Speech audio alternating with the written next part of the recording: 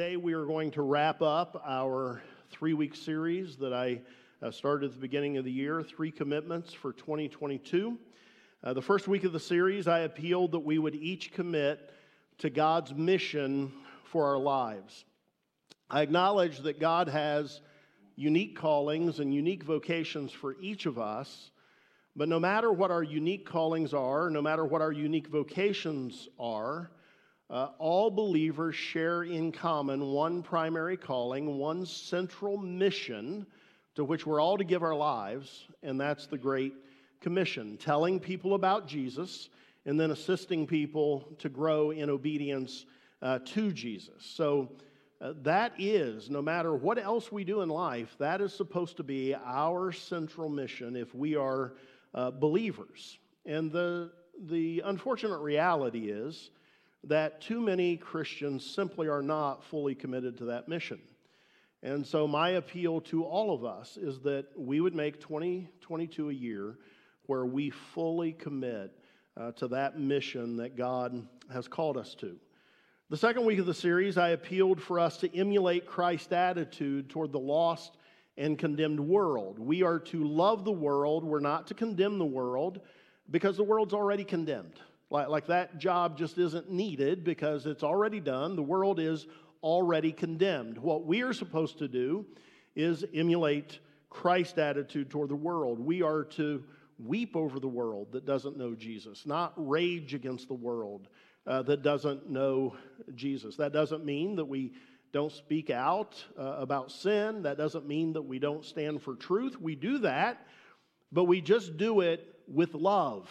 And we do it through tears over people who have been blinded to the truth, not by raging at people who have been blinded to the truth. We're called to be like God, who the Bible tells us is eager to turn back from destroying people. And so we're supposed to be people who are eager for God to turn back from destroying people. We're not to be people who plead with God to withhold an opportunity for repentance and instead just destroy everyone. Like what we saw that Jonah did. You know, Jonah was angry with God because he relented from sending calamity on the city of Nineveh. We're not to be like that. We're to plead with God to be merciful, which is the very heart of God himself, like we saw in the life of Abraham. You know, I've spent a good deal of time debating folks over the years who thought that the posture of too many Christians toward the world was too antagonistic, too filled with anger. And I debated them because I wasn't seeing that myself, and so I was assuming that my experience represented the whole. But I have to be honest with you that in more recent times, my eyes have been opened to things that I evidently had been overlooking before. And now I have come to believe that an angry, antagonistic posture toward the world, toward people that Jesus loves, is actually a pretty huge problem for a lot of Christians. And to the extent that it's a problem for any of us here today, and I'm not saying it is for you, that's for you to evaluate, but to the extent that it is, we have to do better. While never allowing an appeal for kindness and love to be manipulated into compromise or silence on matters of right and wrong. We can't do that, but we do have to be better. We can't be angry and antagonistic toward people that Jesus loves. What we believe, just that, is going to get us accused of being unkind and unloving. But we cannot ever allow the way that we act toward people to legitimize the charges of being unkind and unloving. And I have sort of come late to this, but I have sadly come to the conclusion that too many Christians are guilty of doing just that. Sometimes I think it's unintentionally. Sometimes I think it's ignorantly, and I don't mean that in an insulting way, just like they're just not thinking through it, so they're just doing it ignorantly. But of course, those are not excuses for poor behavior. Poor behavior done unintentionally or ignorantly is not like okay. we have to wise up. We have to see things the right way and respond accordingly. So those are the things we covered in the first couple of weeks. And now today, in this third and final week of the series, I'm making an appeal to us for a third commitment. I'm asking us to commit to live according to Micah 6 and 8. And before we get to that text, I just have a few things that I want to ask us. And just for us to be honest about if we have seen these things among Christians or if we might have seen some of these things in ourselves, okay?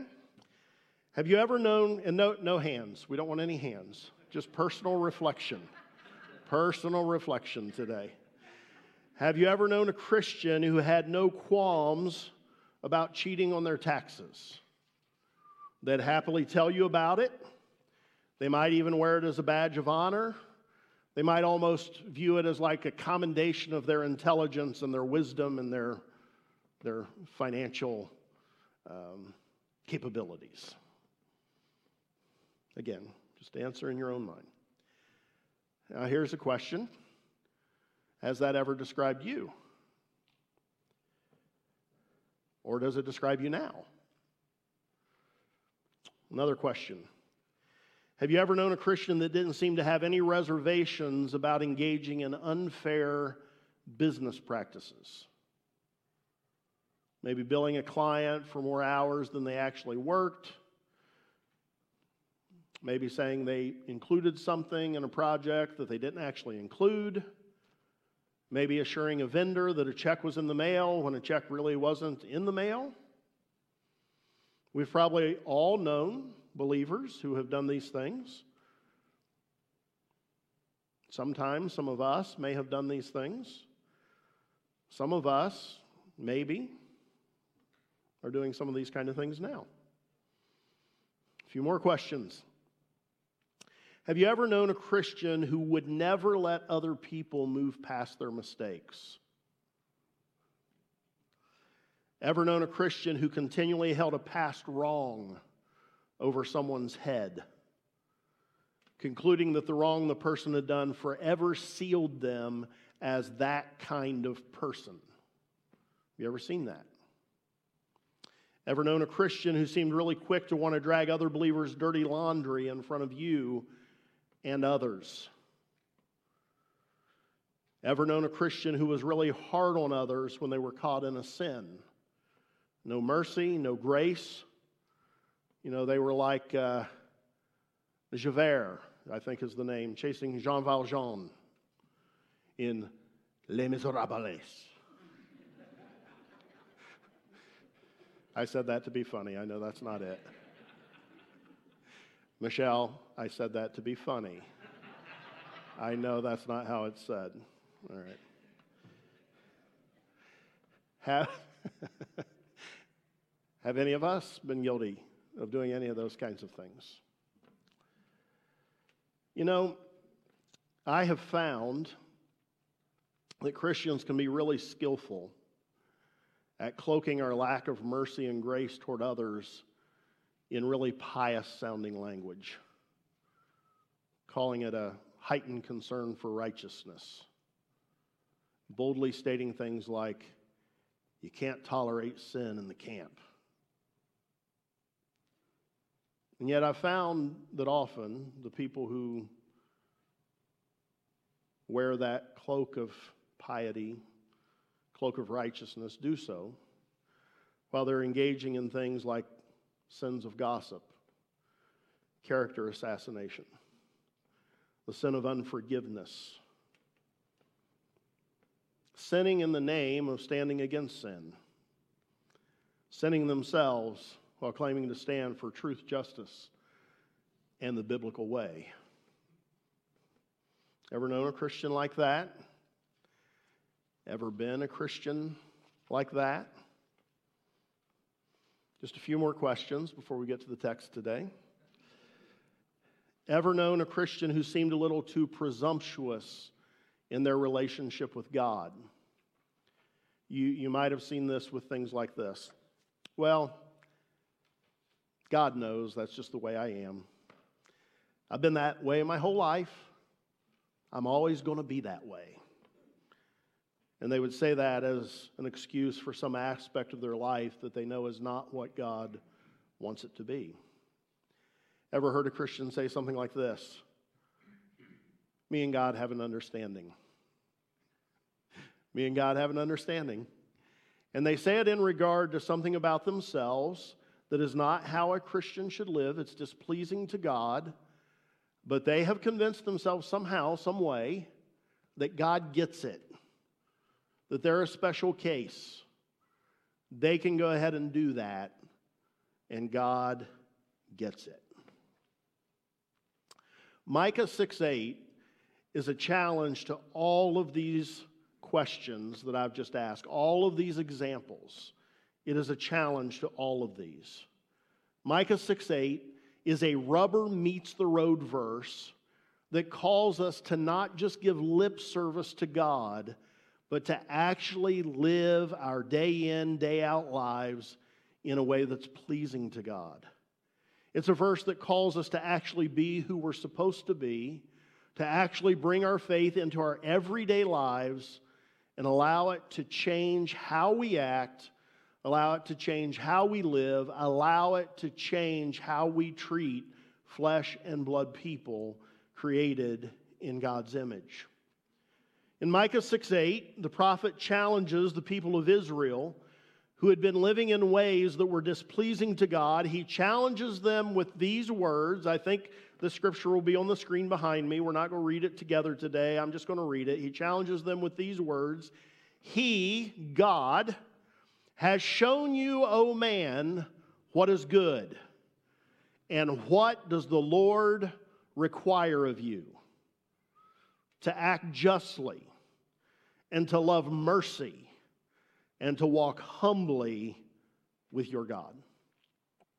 Now I want you to notice that Micah does not ask, what does the Lord ask of you? He doesn't ask, what does the Lord hope you'll do?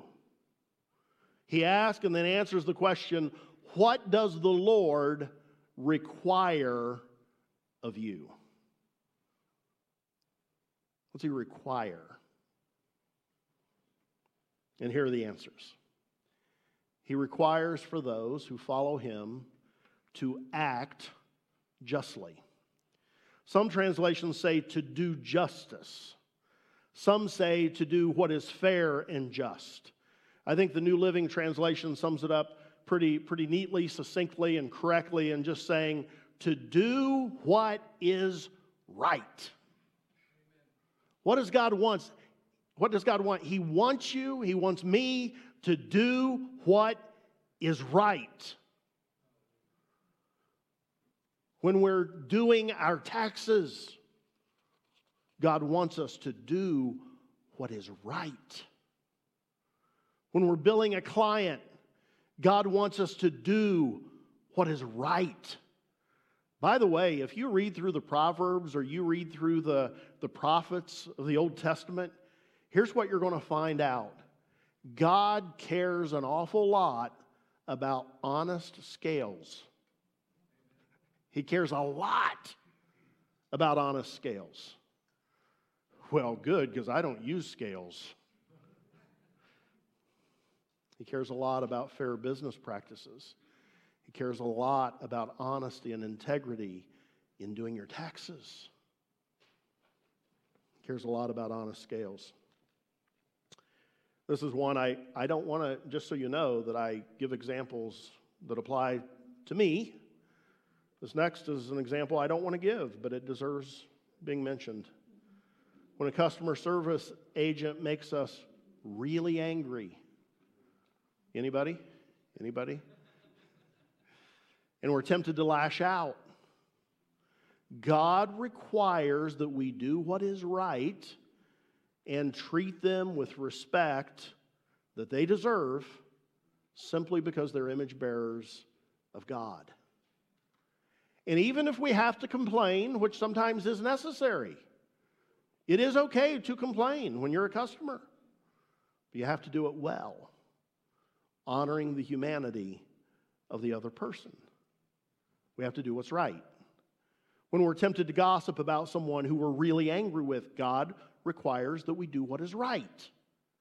And that means don't gossip. In every situation we face in life, God requires that we ask of ourselves in that situation what is right, what is pleasing to God, and then we do that right thing. As we interact with people and even come in conflict with people, God wants us to ask ourselves in each of those situations, what does God want of me? What is right? And then do it. Do the right thing. What does God require? He requires that we do what is right. And then Micah says he requires that we love mercy. We love mercy. Some translations say kindness instead of mercy. That we love kindness. When a brother or sister in Christ has failed, fallen short, and we find out about it, we are to be people that love mercy. We're to be people who act in kindness. It's the book of Galatians that tells us when we catch a brother or sister in a sin that we are to restore them gently. Restore them gently.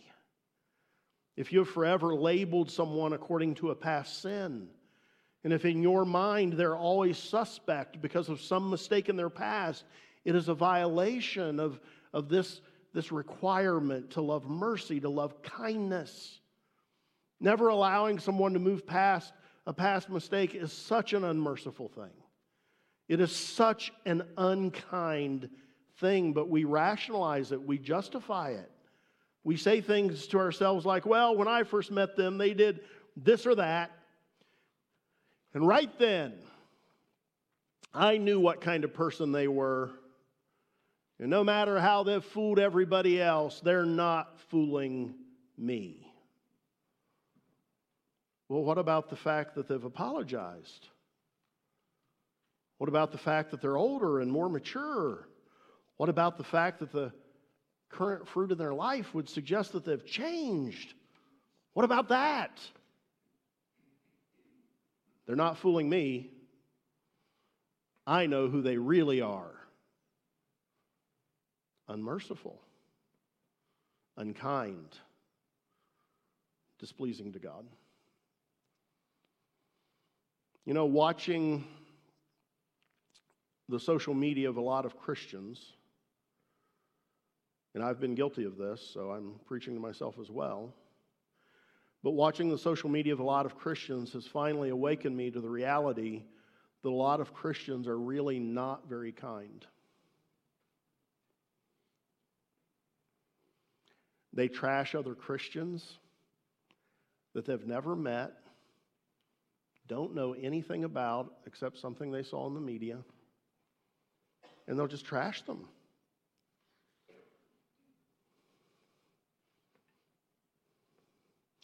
Joel Osteen's a favorite target of a lot of them.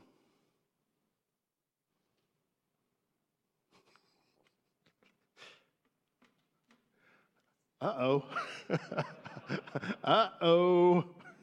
Did I touch on something? Might have. I have not seen anything. These are just examples pulled out of the air. Well, I have seen them. I haven't seen them from this congregation, is what I mean to say. I've seen Christians that make fun of the physical appearance of others. I've seen Christians who have made fun of the appearance of people who struggle with gender confusion. And no matter what you think of that topic, and the Bible is very clear on issues of gender, a Christian cannot make fun of someone's appearance. But I've seen it. And I've seen it over and over and over again. They don't limit themselves to respectful critiques of political opponents, but they participate in things like Let's go, Brandon.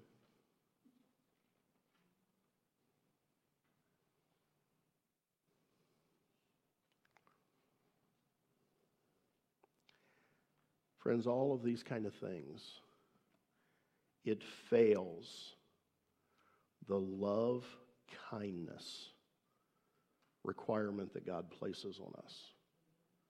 I want to be honest with you. I don't necessarily love the love kindness requirement myself. It's hard. I see things in the culture I want to rail against. And I have. We have to be people who love kindness. Let me go just a little deeper with the last of these examples. I'll be honest with you. I believe that many of our current president's policies should be opposed by Christians. Of course, that can be said of almost any president we ever have. But as you oppose his policies, friends, Christians, brothers, sisters, you're to treat him with respect. Do a person created in God's image. Not to mention the respect that is due the office of the President of the United States. Even if you disagree with everything that he stands for.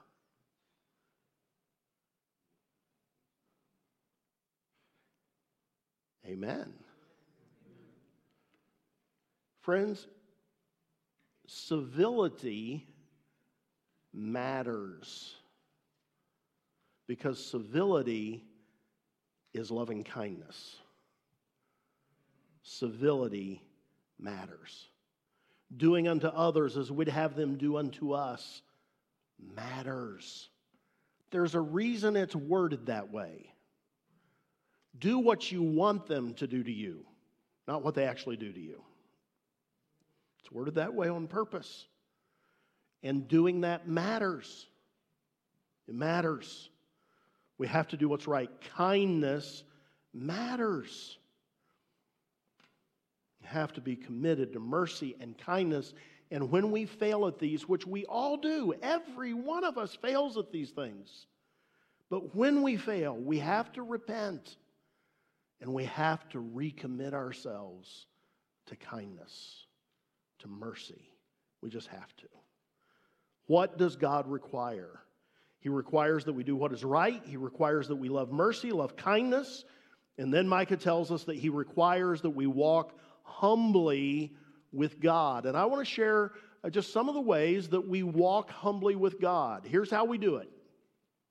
When God tells us in His Word that He requires us to do what is right, and we know that there's an area of our life where we aren't doing what is right. To walk humbly with God means that we do not excuse that area. It means that we don't claim we have an understanding with God where we don't have to do what He said. Walking humbly with God means we admit that we're doing what's wrong.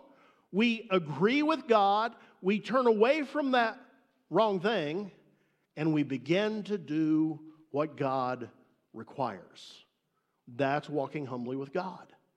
Walking humbly with God means that when God tells us we're to love mercy and love kindness, and we realize that we're holding past sins over someone's head who has asked for forgiveness, or we realize that we're engaging in incivility to a political opponent, we don't make excuses. We don't ignore God. We don't effectively say to God, "Oh, that's cute that you tell me to act with kindness toward people, but obviously that's not possible, God. So come on, let's be realistic here, God." You don't do that. Walking humbly with God means that when God challenges us about something we're doing, we don't keep doing it. We submit, we surrender, we yield to God. And so these are the things that God requires of us. But verses 6 and 7 of Micah 6 tell us how we try to placate God with things other than what He requires. Let's look at those verses now, 6 and 7. With what shall I come before the Lord and bow before the exalted God? Shall I come before him with burnt offerings, with calves a year old? Will the Lord be pleased with thousands of rams and 10,000 rivers of oil?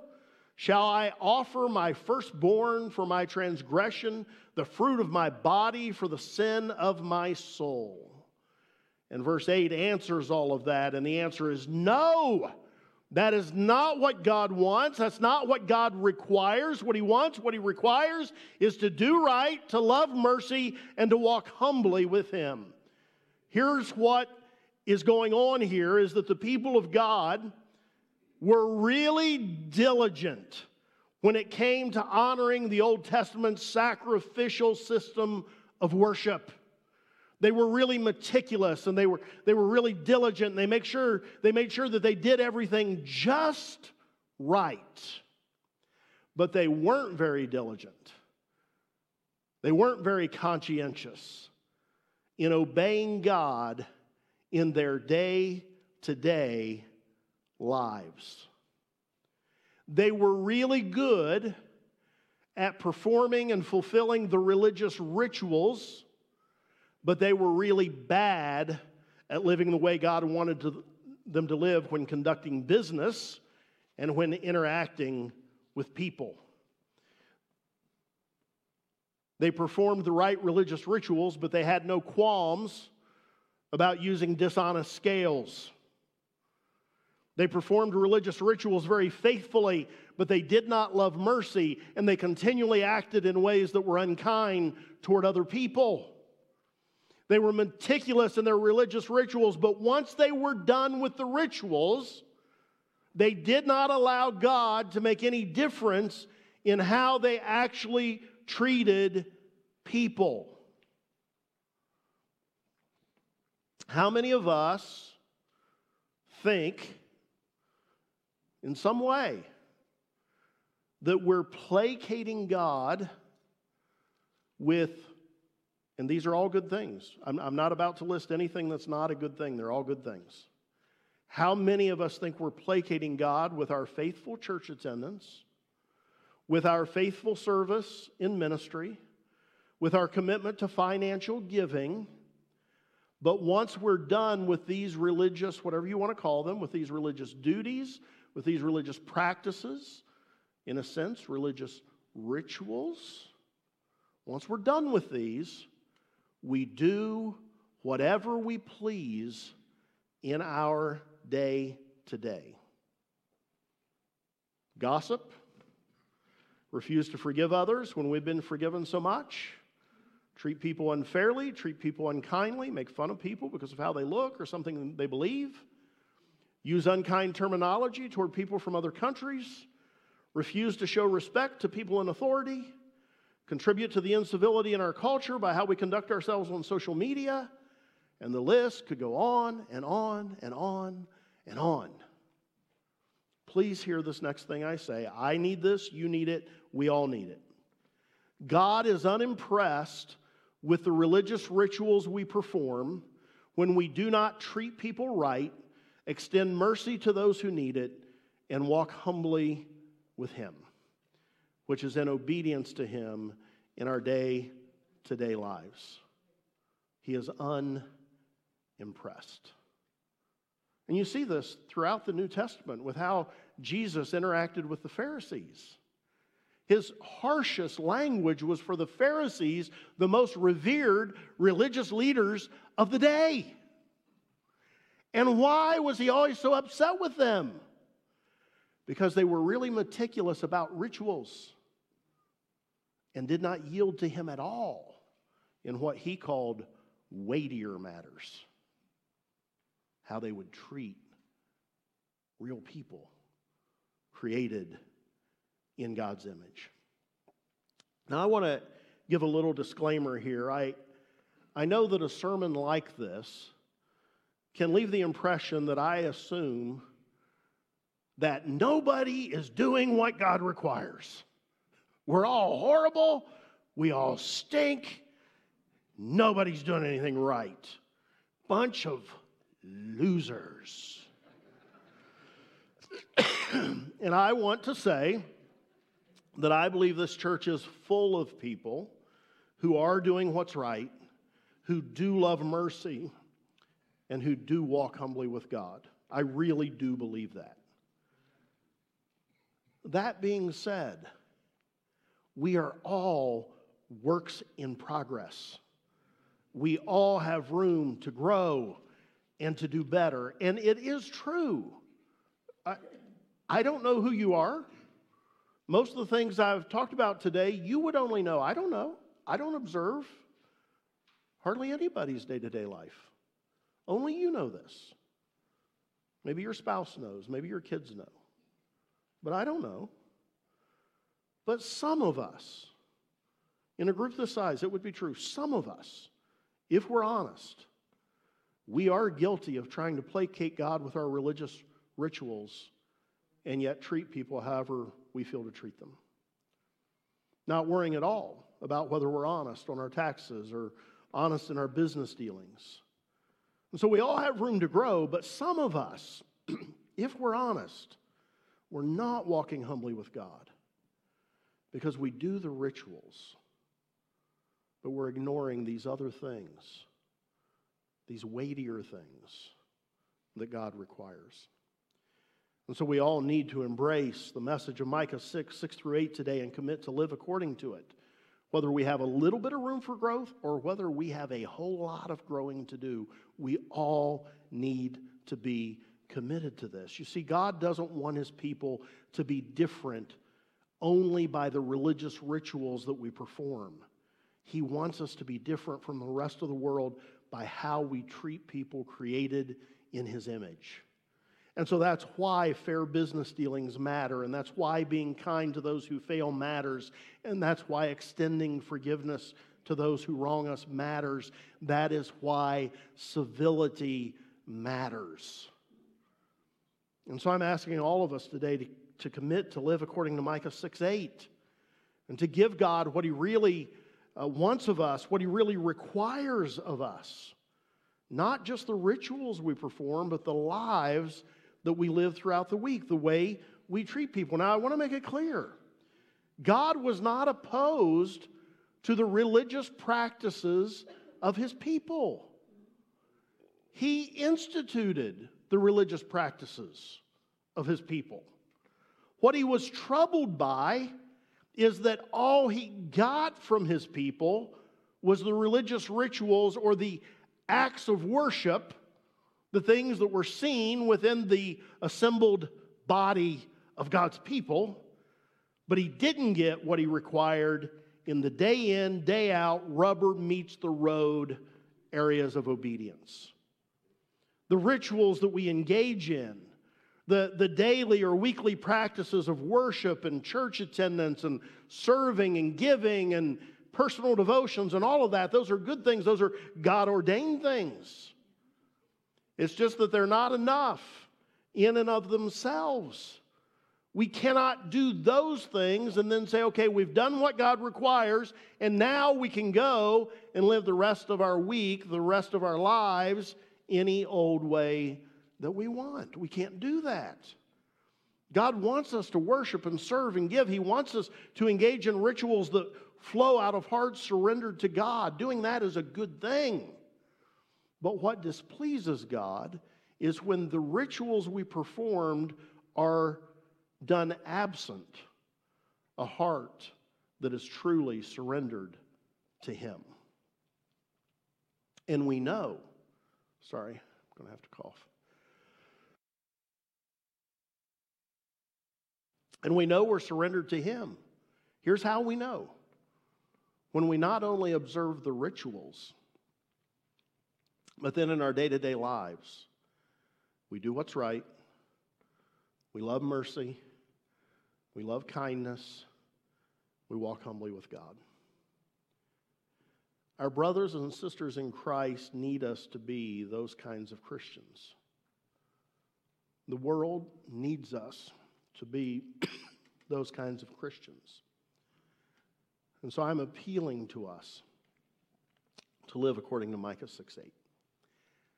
These are the three commitments that I'm asking of myself this year, And then I'm asking of everyone that calls Living Hope Church your home, commit to God's mission for your life, commit to emulate Christ's attitude toward the world, and commit to live according to Micah 6:8. Do what's right, love mercy, walk humbly. Let's stand.